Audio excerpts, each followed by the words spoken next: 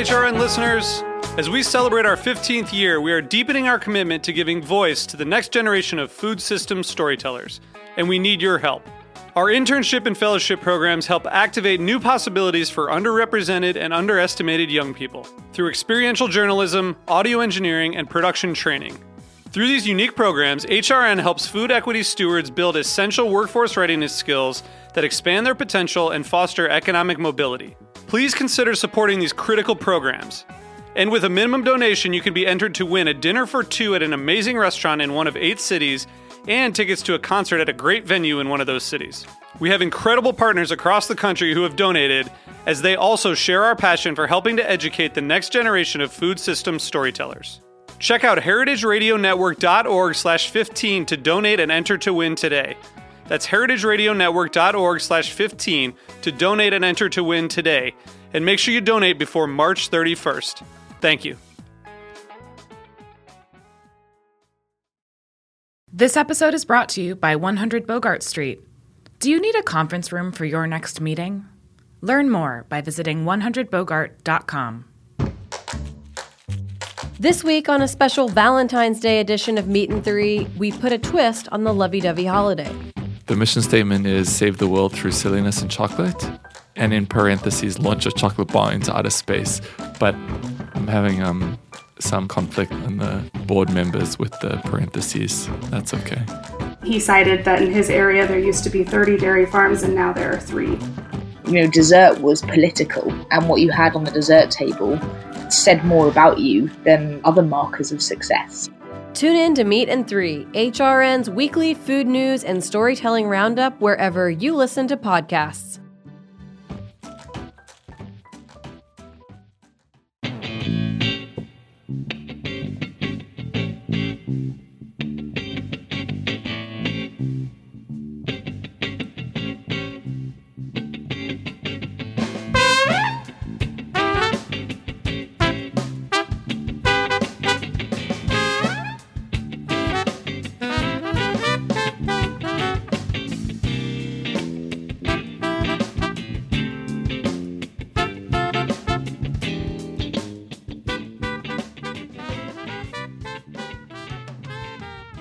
Welcome to the Grape Nation, your weekly wine journey. I was recently in Florida at the Naples Winter Wine Festival, benefiting the Naples Children and Education Foundation. I had the opportunity to sit down with the best wine people from around the world. This episode is the Bordeaux Show. I talked to Nicolas Glumineau, the winemaker and general manager at Pichon Comtesse, and Alfred Tesseron, proprietor of Chateau Pontet-Canet and now Pimray in Napa.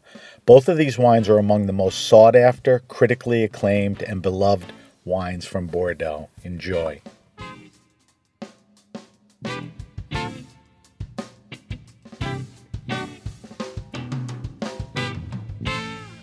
We are at the Naples Winter Wine Festival, benefiting the Naples Children and Education Foundation.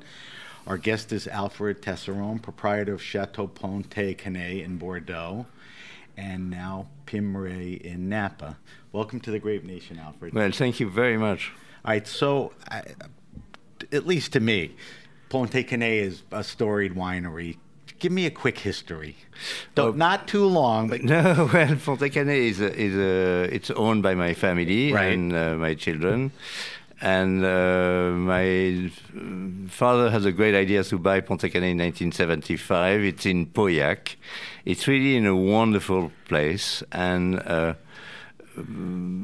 it's all started with the family de Pontet in 1705 with the King Louis XV. So it's not a new thing, right? And I think for generation after generation, whoever were at the top of the running the chateau, they always tried the same thing: is how to do details to improve the quality.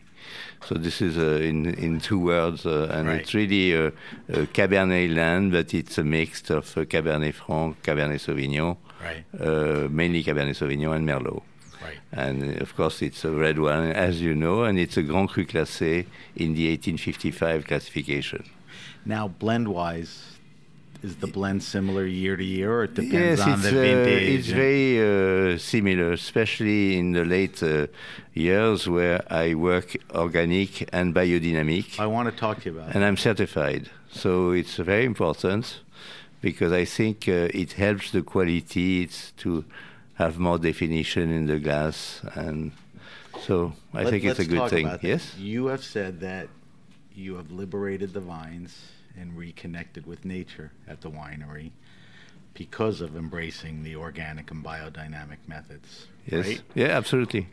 This didn't happen yesterday. When did you? No, but it's really when a did you sort start? And you just mentioned you were certified. Yes, but to do that, I have to have somebody very good to help because, in fact, what we are farmers specialized in vineyards. Right. But I'm a great believer that wine is not made in a winery.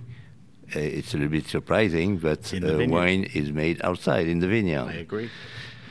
So it's a combination of things, and once you want to improve, I'm surrounded with great neighbors, first growers. So, I want to improve, and it's when did we start? Yeah.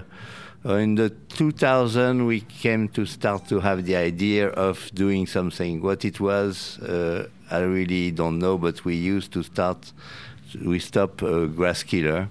Right. And it went by step, and little by little we got into that. We saw that we gave life to the soil, and when you give life to the soil, then the taste is a little bit different. Sure. So it's fun, and you get into that direction. And finally, in 2005, I did 100% of Pontet-Canet in organic and biodynamic. And then in 2006 also, and in 2007, we had a little problem. What happened? We are in an area where it can be humid and got mildew, and it's a mushroom, nothing to do with quality, but quantity.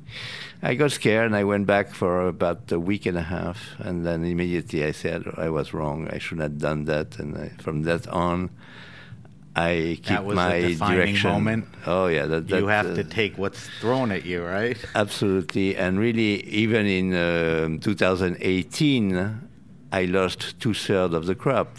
So 2/3 lost. So it really shows. Was that typical of the region, or no? It was. Why with you so much? Because when you think you know everything, we know nothing. Right. We progress in that direction, and I think it's the only way. And it's the way of the future if we, So I agree with you. Even in 2008, I started to work with horses because I think it's more respectful of the soil. Now explain why. No machinery, right? You cannot, machinery. Yes, no, it's a tractor is very heavy. Our vineyards are very narrow. So when you compact the soil, you're compacting, so you push down, and I think it's not a good way for the soil, the life of the soil. Right. So when you have horses, but it's complicated because we forgot the know-how. So we have to start to learn, and it takes a long time. Now I started with 3 horses, and now I have 11. Wow. And I do only a little bit over 50% of the vineyard with horses. So it's a complicated thing. But with the objective in time, more horses, more coverage. Yes, absolutely. Yeah. Where I do always things step by step. Where I put a horse, I don't go again with a tractor. That's it. You make the commitment. It's a commitment. Yeah. So it's wonderful for the life of the property, of the soil. You talked about how you had to bring the property back in stages. Was it typical that after the war, everybody was just farming with pesticides and whatever it took to kill? Right after the last war, the agriculture in general, we had to produce more at a lesser cost. Right. And it was a way. Whatever it took to get there. Today we're in a different life, and I think we have to totally review everything, even in my thought, raising the wine in new oak. Of course, that's what I do. That's what I've been doing for years. But I'm making research and slowly to slow down the oak. What do you mean by slowing down? Well, I went 60% new oak. Oh. And I think there is no real reason. Maybe it's fashion. Maybe the consumer wants that little taste. Right. But when you think of a tree, it takes 200 to 400 years to grow. So, we have to do things. That's your attempt at sustainability. Yes. Less oak, less trees. Yes. Trees are very valuable. Yes, but especially oak trees, Right. They take 200 or 400 years. It's a huge amount of time. I'm curious, because you've made such a commitment and a deep commitment. Are there enough people around you in the region and even in Bordeaux that are starting to commit, or it's just not that important to some people? Well, I think it's important to start somewhere, otherwise you always say, well, look around me, and then you do nothing. Right. It just depends how we're all different individuals, and I think what we can do, everybody does a little thing, and little by little, it's what's happening now. It's slow, sure. But it is happening. Oh yes, albeit little by little. Yes, so it's encouraging. First, people start to speak about it. It's already encouraging. Yeah. Anything that goes in the right direction, to me, it's encouraging. Well, I think you're a testament because you've proven that you could make a deep commitment. Biodynamics, we're not going to explain how crazy that is, but that's a commitment. No, but it does. People look at you and the last decade or two, the quality of your wines. I mean, always, but they've just been, even more amazing. Twice on a row, I got recognized for quality in 2009 and 2010. That's what I'm saying. And this past decade specifically. Yeah, absolutely. What I'm curious about is, you talked about it a little, but go into it a little more. What effect has the change to organics and biodynamics done to the wine itself? We know it's good for the environment. We know it's a commitment.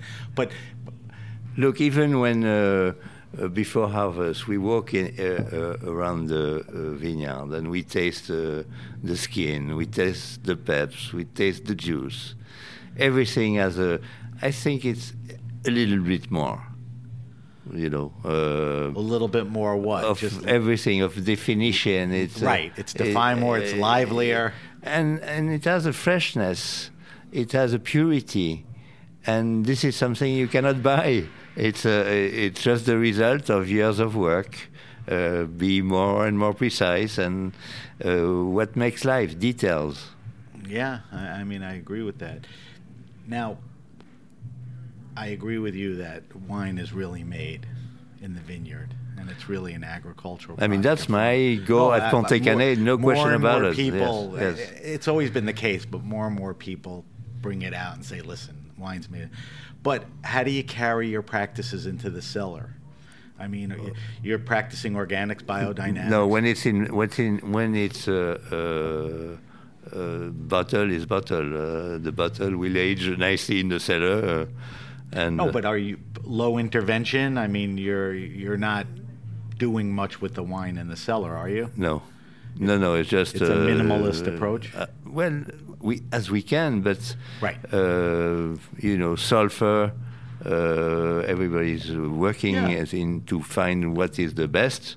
But wines without sulfur, they die, and I think it's not wine anymore. And Bordeaux typically is so popular around the world; it gets shipped.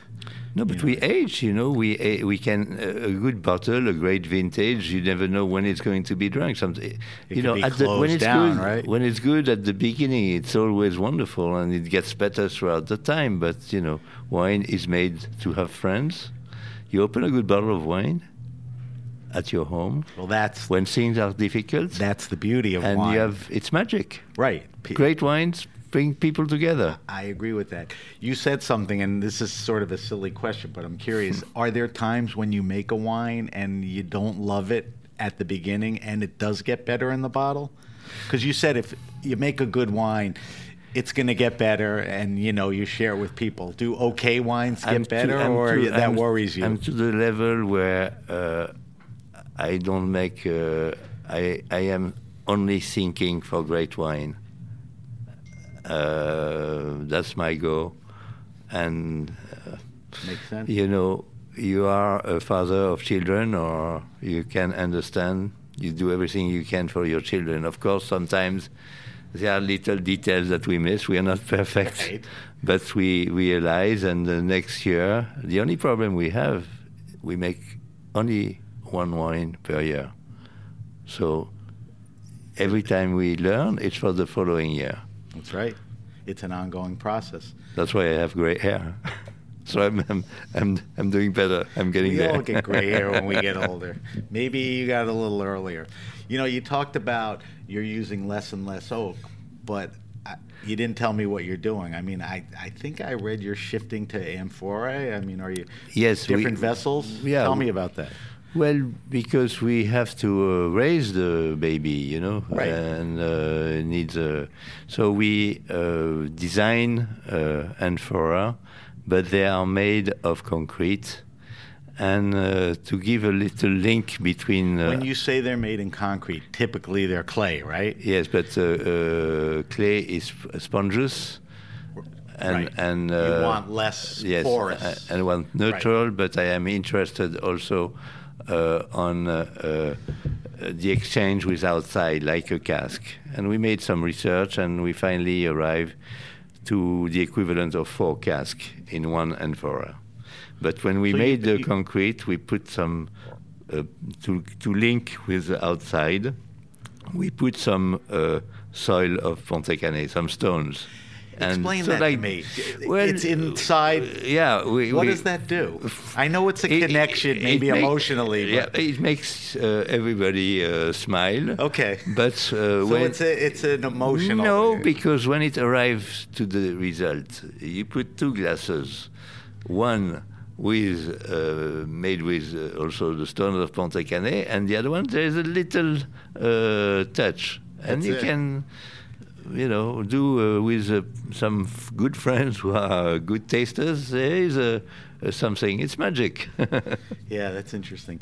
The region is, how do you pronounce it? Pauillac? Pauillac, yes. Why is that a great place to make wine? We know some of the great wines come out of there. I think we have a soil, subsoil. We have an estuary. We have the Atlantic, and we have people. So it's a combination of things. The conversion of all those things. And years after years, people look in that parcel, in that block, is it good for this type of vine or another? And they've been searching, and now I think it's the result of many years of good thinking. Yeah. And this is why a glass of Pontet-Canet is so magical. Yeah, it is. It's one of the reasons. I mean, it's not one thing. It's just combination. You've been celebrating some great vintages and great, critical acclaim. That's a testament to what you just said. You have something new going on in your life, and it's funny. You take an old French guy out of Bordeaux, and where do you think he's going to go? Tell me about your new project. It's called Pimray. Pimray, absolutely. Okay, but it's a sort. First, remember that we are a cognac family, right? And my father had a wonderful idea to cross the estuary of the Gironde. And when you run a family business, you try to invest for the future. And where do we go? Where do my father cognac, I made a brand out of it called Tesseron cognac, and specialized in old cognac under the lot number. And it's very high quality. It's small quantities, but quality it's very interesting. and Pauillac after. And at my generation, I try to bring the quality of Pontet-Canet, of course, one thing.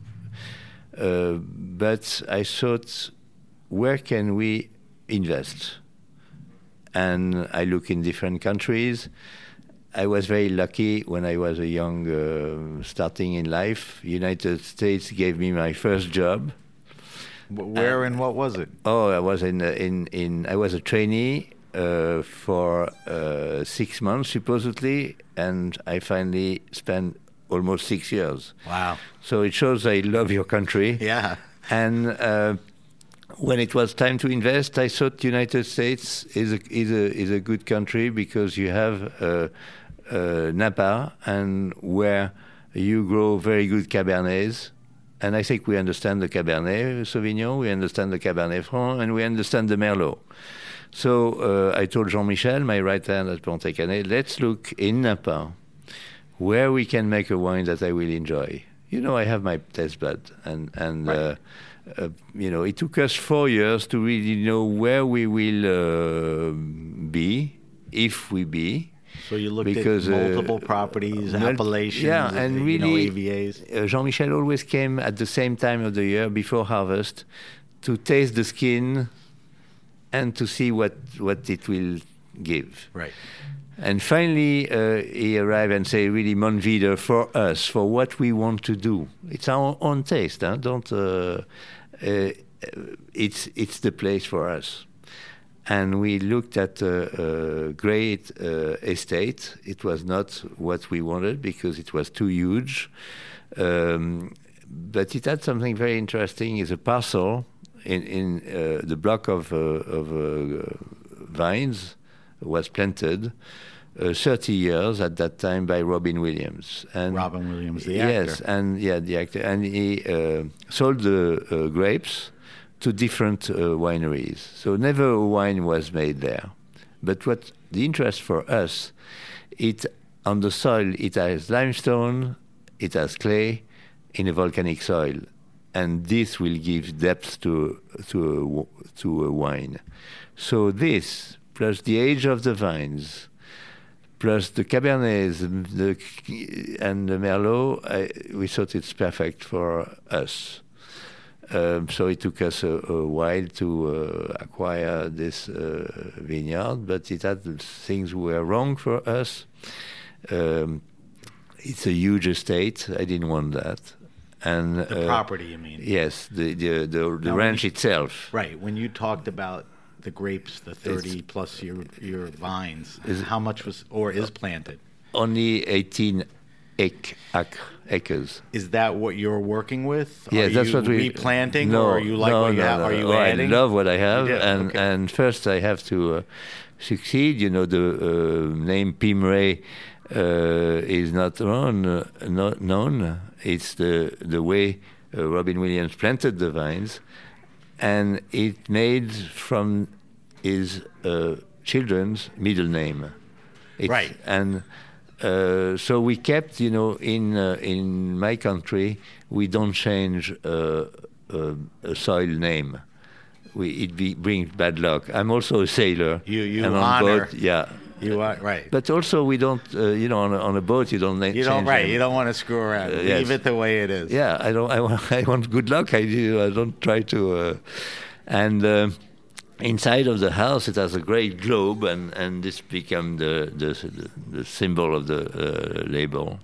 So it's really a great venture. So you're into your second vintage? No, as time goes, My first vintage was 16. 16, okay. And 16, I went immediately dry farming and dedicated to dry farming. We even took all the system out to make sure we're not tempted one day. We have some... So you're dry farming, you're up in the mountain a little. You have very intense grapes, I would think. Not many grapes. But they are of what we like. Right. And I went also organic, and we went biodynamic, and now we are certified with Demeter. So it's already... you carried the practices there from the beginning. Yes. And yes. quickly. Yes, and we brought, extremely small tanks. Imagine 18 acres with 40 tanks. Wow. For fermentation only, and it's really so like this. Immediately, year one, we know exactly who's doing what kind of. So 16 was the first vintage. 16, yes. 17's in the bottle. 16 is in the bottle. 17 in the bottle. Yes, absolutely. 18 and still. And even now, this week, last week, I was with my son Noé. He was in the middle of the United States. My daughter was on the East Coast, and I was on the West Coast, launching Pimray for the country of origin, United States. So something that didn't exist from day one to day two. We have very happy because people respond very well to our work, and rightfully so. The blend of the wine, is it similar no, it's to the more, Pontet, or you yes, departed and you wanted to do something No, a little it's the different? way it was planted, and it works perfectly with the soil. It's mainly Cabernet Sauvignon, where we have, I think, 75% Cabernet Sauvignon. We have a little bit of Cabernet Franc, about 4%, and the rest is Merlot. And that's all grown, that's all estate grapes? Oh, yeah, of course. Right. Now, do you have a winemaking facility on the property? No, we have plans? We have plans, but it's complicated. But we will succeed. It's a Why is question it of so time. Complicated? Permits and all that stuff, or just the construction? Everything. Because we are on the mountains, and we don't, we have to respect the laws. But even for us, farming is complicated because we are not allowed to plow. And one day, we bought Angus cows. We put them in the ranch to clean. They are like lawn machines. Right. And grazing. Right after we bought the place, and one day we find them in the wintertime. It was pouring rain. We find them in the vineyard. How they get there, we don't know. But the result, with their feet and the soil, they made little holes. And it's like it's ideal. And so you stumbled on something that works well. Very well. And benefits the product. And also, the big problem in the mountains is the water runs and carry everything. And those little holes stop the water and makes keep the soil. So it's wonderful. How much wine are you making? Nothing to speak of. Right. Where is the best place? Will it be in restaurants? Restaurants, and is there a mailing list? And no. And good stores. I will probably do mailing lists in time, but that's not my. Right. It's a limited production wine. Oh, very limited. But it's out there in some. For places. United States, imagine 10,000 bottles. What is it? Not much. No. But if you split it amongst the 5 biggest cities, but the wine has to be perfect. So that's Pimray. That's Pymrae, and like Alfred said, those were Robin Williams' kids' middle names. Yes. And to honor the whole process, you kept the name of the winery, which is his kids' middle names. Alfred, we have to wrap up. I wish you continued success. Good luck with Pimray. It sounds like you're off and running. Pontet, it just seems like it keeps getting better. Kudos to you for the organics and the biodynamics. I hope, you are an example and a beacon that other people will follow. Thank you to Alfred Tesseron. Alfred is the proprietor of Pontet-Canet in Bordeaux and now Pimray in Napa. I'm Sam Ben Rubin. You've been listening to The Grape Nation on the Heritage Radio Network. We bring wine to the people.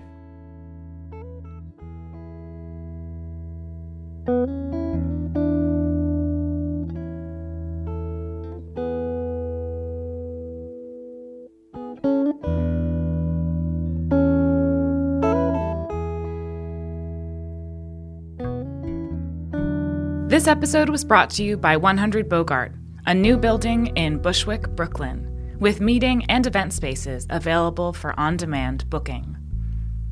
Looking for the next perfect outdoor location for your next gathering?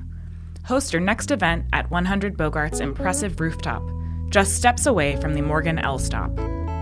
It's one of the largest and tallest roof spaces in Bushwick, boasting 360-degree views of Brooklyn, Manhattan, and Queens. 100 Bogart's rooftop is available for your next networking event, fundraiser, special performance, or photo shoot. There's approximately 5,000 square feet, ample space for up to 100 guests. For more information on hosting an event at 100 Bogart's rooftop, email info@100bogart.com or call 718-362-3539.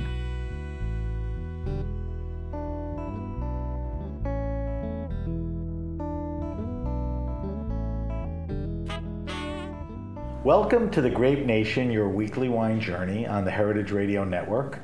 We are at the Naples Winter Wine Festival, benefiting the Naples Children and Education Foundation. Our guest is Nicolas Glumineau, winemaker at Chateau, and help me with this because there's all different names. Chateau Pichon, Longueville, Comtesse de Lalande. Perfect. Is that the official name? Yeah. Well, that's why we used to say Pichon Comtesse to make it a bit short. Okay. But officially it's the whole name. Okay, and title? You are General manager and winemaker. Yeah. Okay. Nikolai, welcome to the Grape Nation. Thank you. I was excited to see that you were down here because we come down and we do a bunch of interviews, and there haven't been a lot of Bordeaux people down here in the past, so it was nice to see that you came down. So what I want you to do is I want you to give the listeners a little context. Give me a brief history of the chateau. It's a very storied chateau, very well known, making terrific wines for many years. Give me a little background on your journey in life and wine, how you got there, and also a little history. Okay. So, hi Sam, thank you for having me. Well, talking about the history of Pichon is talking about the history of Bordeaux, so it can be very long. So I'm going to try not to annoy you not too much. You will never annoy me. Well, actually, we think that the first vines planted in the neighborhood of the chateau were planted in the Middle Age, something like this. But at that time, no official label. Just I don't even know if people made some wine with the grapes. But probably they did, but it was for a very domestic, very personal consumption. But anyway, we have to reach the mid 17th century to see a wine merchant of Bordeaux discovering this piece of land near the river, the Gironde, composed by big gravel, and this guy understood quickly that it was a perfect place to plant some vine, to make some wine. And in our neighborhood, we have Château Latour, Léoville-Lascaz, so the Pichon Longueville is located on a stamp on the map, but where conditions are fantastic to make wine and to grow vine. Now that is the Pauillac, did I pronounce it? Pauillac region. Yeah, exactly. You're alluding to the wonderfulness of that area, right? Yeah, exactly. This is the south of Pauillac and north of Saint-Julien. From Bordeaux to the ocean on the left bank of the river, you have four main appellations, which are from south to north: Margaux, Saint-Julien, Pauillac, and Saint-Estèphe. And actually, the more north you drive, and the more gravelly, dry, and draining of the soil. So potentially, the more tannic and powerful are the wines, because on that kind of soils, you have a lot of cab planted there. Why? Very briefly, because our job as vine growers is to help the vine to stop growing in the middle of the season, to help it to concentrate its effort on the maturation of fruits. And Cabernet Sauvignon is a very late varietal, meaning that it ripes much later than Merlot. And so because we have dry and draining soils, Give me a context. Are you talking about harvesting a week, 2-3 weeks later? Oh, it could be that long? 2 weeks later. Okay. Yeah, for instance, thinking of those recent years, we have started the harvest, let's say mid-September.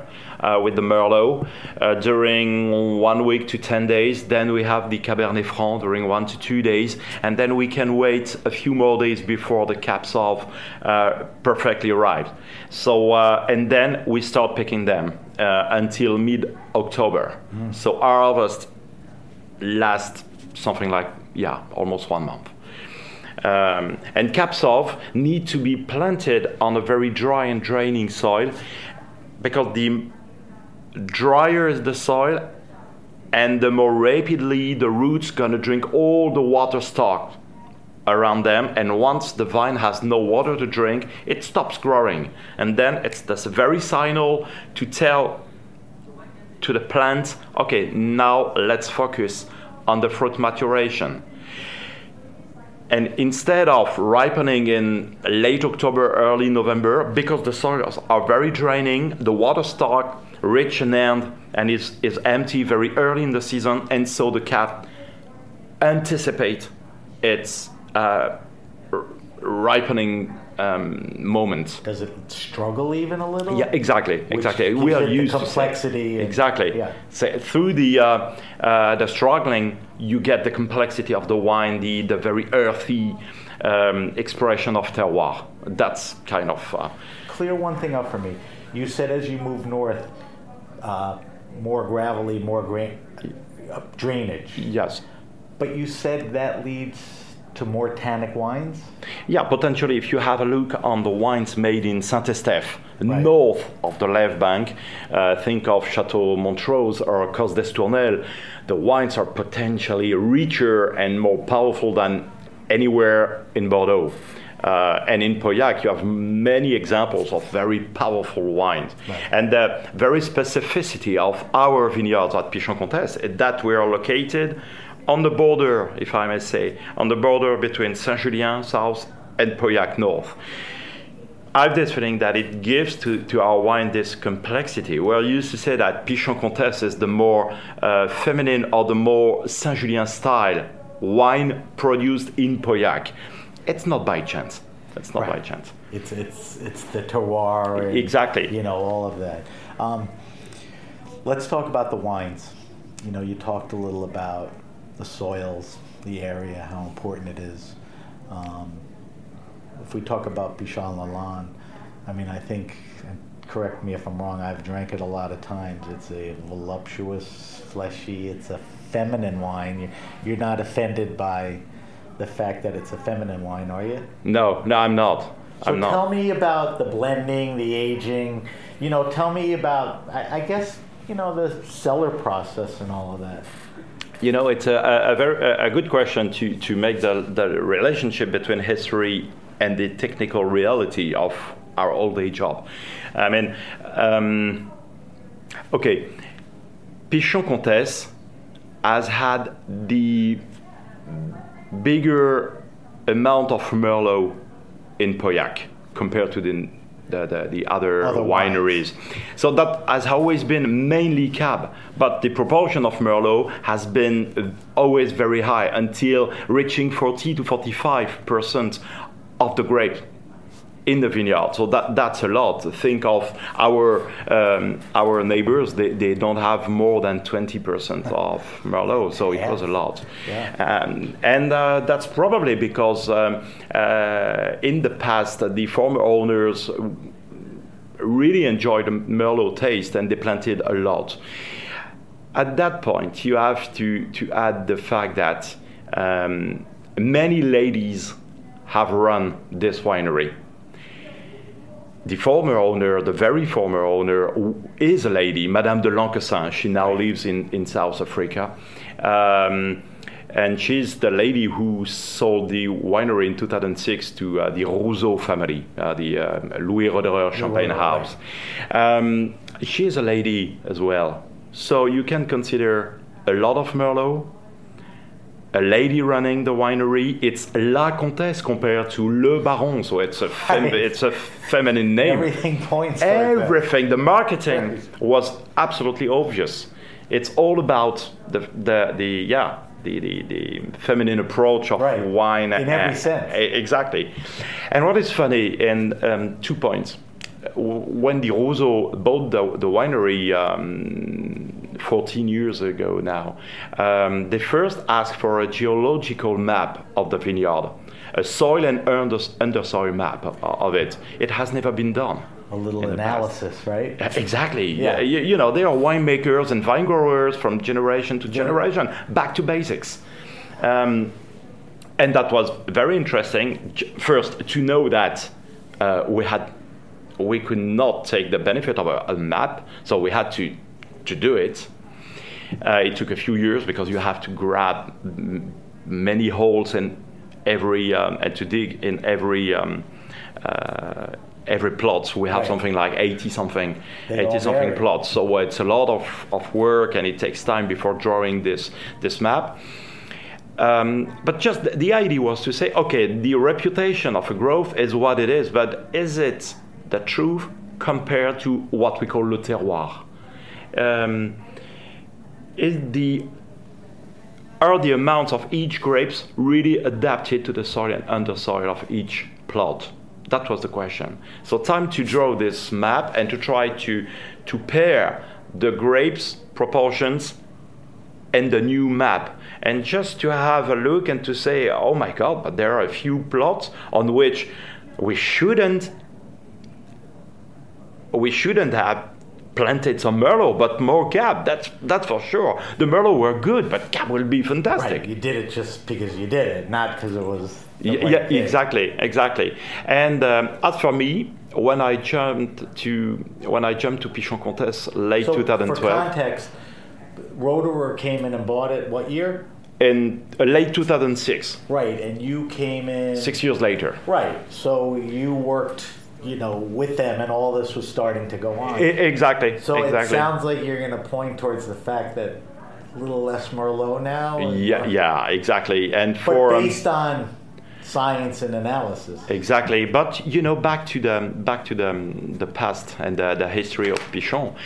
Day 2 or 3, when I jumped Pichon, I asked the cellar master to open a vertical tasting for me, and I was expecting him to open, I don't know, 10 or 12 different vintages, only the best ones, and the funny thing that one morning I arrived at the chateau. He said, okay, the vertical tasting is ready for you, and he opened 1970, 2010, each single vintage. So 41 different vintages. Oh, whole vertical. Vertical. Oh my God. And that was so interesting. First, because when you're passionate into wine, it's such an exercise. So it was a long day, a tough day, but it was a good day. I'll take it any day. Something like it took 5 hours before taking time to rediscover each vintage, to take notes and so on, and to figure out. What was your biggest takeaway from that? I mean, were there things that were so obvious and things that prompted you to push toward change? Yeah, the best ones,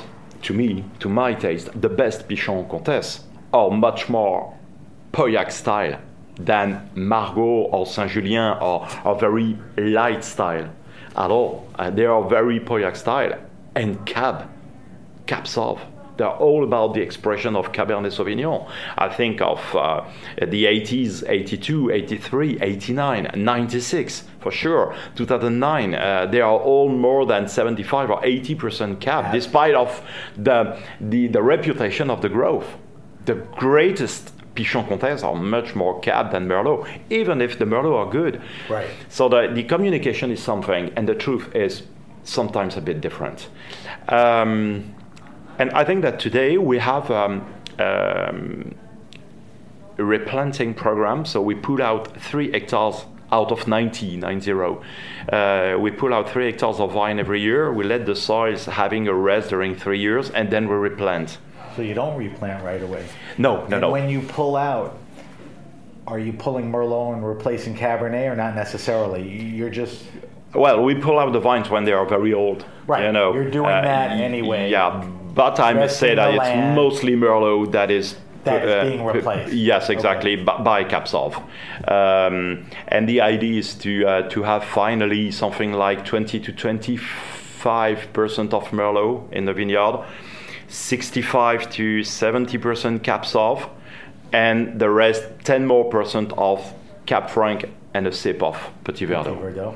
Yeah. Now that's the percentage of what you're planting in the vineyards, right? Yes. Does that follow through to the blend? Absolutely. It's pretty close. Yeah, right? yeah, and it's not by chance. When you have a look on the blend of the best vintages made by Pichon Comtesse, and that you have a look on what will be the amount of each grape in the future, based on scientific knowledges that they are very close to each other. Right. So. I think we are. It's just the beginning. I'm curious because you make one of the wines that's so well known, and you have a large following for many years, young, old. When you start changing the wine, do people push back? Do you hear from them? This isn't the wine that I had 5 vintages ago, or why is this wine more masculine? I don't know what the word is, but do you get a lot of that, or it was an evolution? And so I think that the very reflection we have, the challenge we have to deal with, and that is not obvious to deal with, is making our wines evolving, the proportions evolving, but keeping what makes Pichon Comtesse unique, and being inspired by the past to write a new chapter. Right, you didn't change anything, you just went back to what it really was, or at least the area. Exactly, and if I have a look on what the critics or our amateurs, which are very loyal to the brand, say about the series of 2014, 15, and above all 16, 17, 18, believe me, they have this feeling that they are still at Pichon Comtesse, but the evolution is remarkable. They have something on top. They have something that they can't express because it's still Pichon Comtesse, but they have more density and sharpness than in the past. I'm not about to say that it was not that well made in the past. It's just that things it's evolve. A different thing. It's a different wine. Yeah. A different blend and all that. That's but good. It's always Pichon Comtesse. Right. Now, like any big good winery, you make a second and third wine. Does that philosophy carry through to those, or you could keep more Merlot in some of them? I mean, similar? Yeah, it's similar. We have 80 plus plots. I'm used to tell to my technical team, let's do as if someday we make 100% of the premium wine. Obviously, we won't, because you have sometimes one or a few plots don't adapt themselves to the weather conditions and so on. So the wine is not that complete, and so we do a selection. But we vinify each plot separately, and then the blending sessions that we run in right now in January and February following the harvest, the first sessions we run them blind. I don't want to know where the wines come from. This plot, okay, maybe it's a historical, very good plot, but what about this year? What about 19, which was such an enlightened and dry vintage? But very good dry. Or tough? Oh, it's great. Just outstanding. So look out for 19. Oh yeah, okay. Yeah, sure. 16 was good, 17 was okay. Yeah, and 18 and 19 are on top. So you had a pretty good run. I think that as we've made the comparison between 2009 and 10, we're going to have exactly the same kind of comparison between 18 and 19. 18 is like 09, very voluptuous, very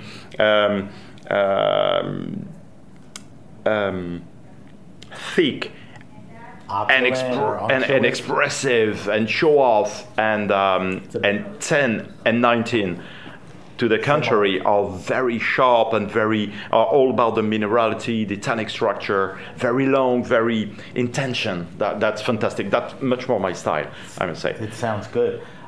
You were saying before that you blind taste the plots individually. Yeah. Is it what people imagine? You're in a room with beakers or vessels with each thing, and you're tasting everything, and then you start blending? You have a table with the 70 to 80 different bottles. Jesus. Okay, and you taste all of them, starting with the Merlot, selecting the best ones.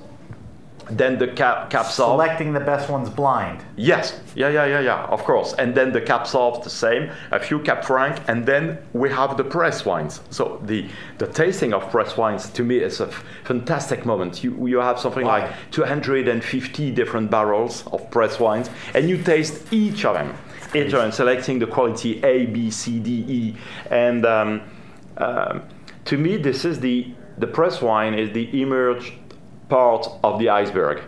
It's tip of the iceberg. Oh yeah, exactly. Right. There's way more to come. Exactly, right. And it's all about the good job done through the in the vineyard.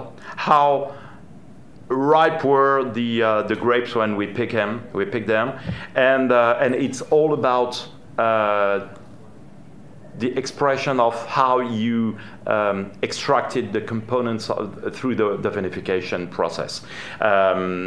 If the press wines are good, that means you have worked well.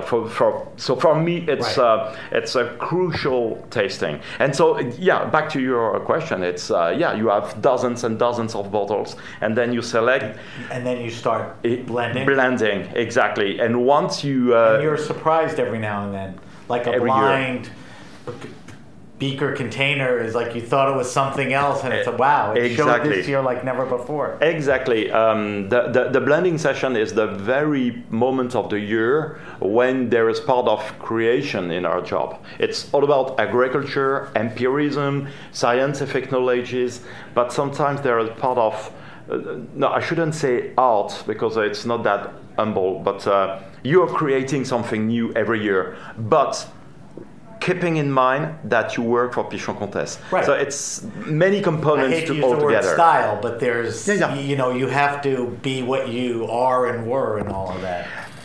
But what is for sure is that when you really want to serve your terroir, this terroir and its expression is stronger than yourself. So you do your best to try to help it to reveal itself, but finally that's why year after year it's Pichon Comtesse. Because the footprint of the terroir on the taste, on the structure of the wine is so huge that it's useless to try to be better or more powerful than it.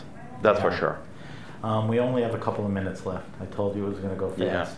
I wanted to ask you about how important sustainability is in some of your practices, in the field and what you're doing and if you're moving towards. Okay, so I think that there are some very good organic wines, some very bad ones. There are some very good wines made in biodynamics, some bad ones. I mean, it's not because it's organic or bio that it has to be good. But what is for sure is that those new practicals help us to be back to earth, back in the vineyard. And giving important. Yes, that's important. We must go in that direction. Yes, of course. Of course, I don't know if the global climate change, it's not only the global warming, it's climate change. I was just going to say, I now use the term climate change. Yeah. Because it is not just global warming. Exactly. Some places are cyclical. Is it a cycle? How long will it last? I just don't know. Is it because of our practices? I just don't know. But we have to adapt ourselves, and let's take the benefit of this changing to think about our practicals. And it's fair to try to do better. What is for sure is that thanks to our replanting program I've described, the 3 hectares we replant every year, we grow the vine immediately in biodynamics. So that means that I enlarge the size of the vineyard in biodynamics of 3 more hectares every year. So the replanting and the addition comes back as biodynamic. Exactly. So then it's a plan that as it goes out becomes more... The point was that if you try to convert a vine grown in sustainable to biodynamics just in 1 year, it's going to take years before trying to observe a changing in how the vine, its behavior and so on. And I wouldn't conclude that it doesn't work just because I can't see anything. So that's why I prefer growing the new vines from the very start, and then the vine evolved in such an environment that it's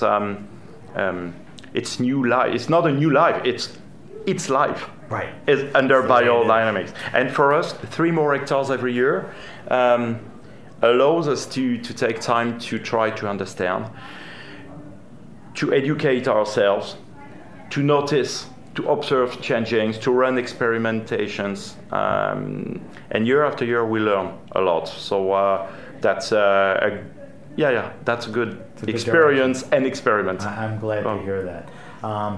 Nicolas, we have to wrap up. I want to thank Nicolas Glumineau. Nicolas is the winemaker and general manager at Chateau Pichon Comtesse. I say it that way too. Thank you for joining us on the Grape Nation on the Heritage Radio Network at the Naples Winter Wine Festival. I hope to see you when I'm in France. Yeah, doors are open. Okay. Please let me know. Thank you for coming by and sitting Thank you, us. Sam. Thank you.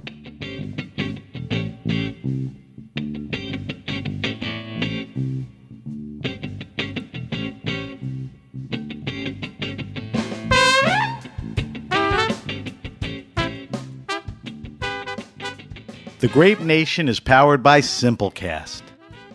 Thanks for listening to Heritage Radio Network, food radio supported by you. For our freshest content, subscribe to our newsletter.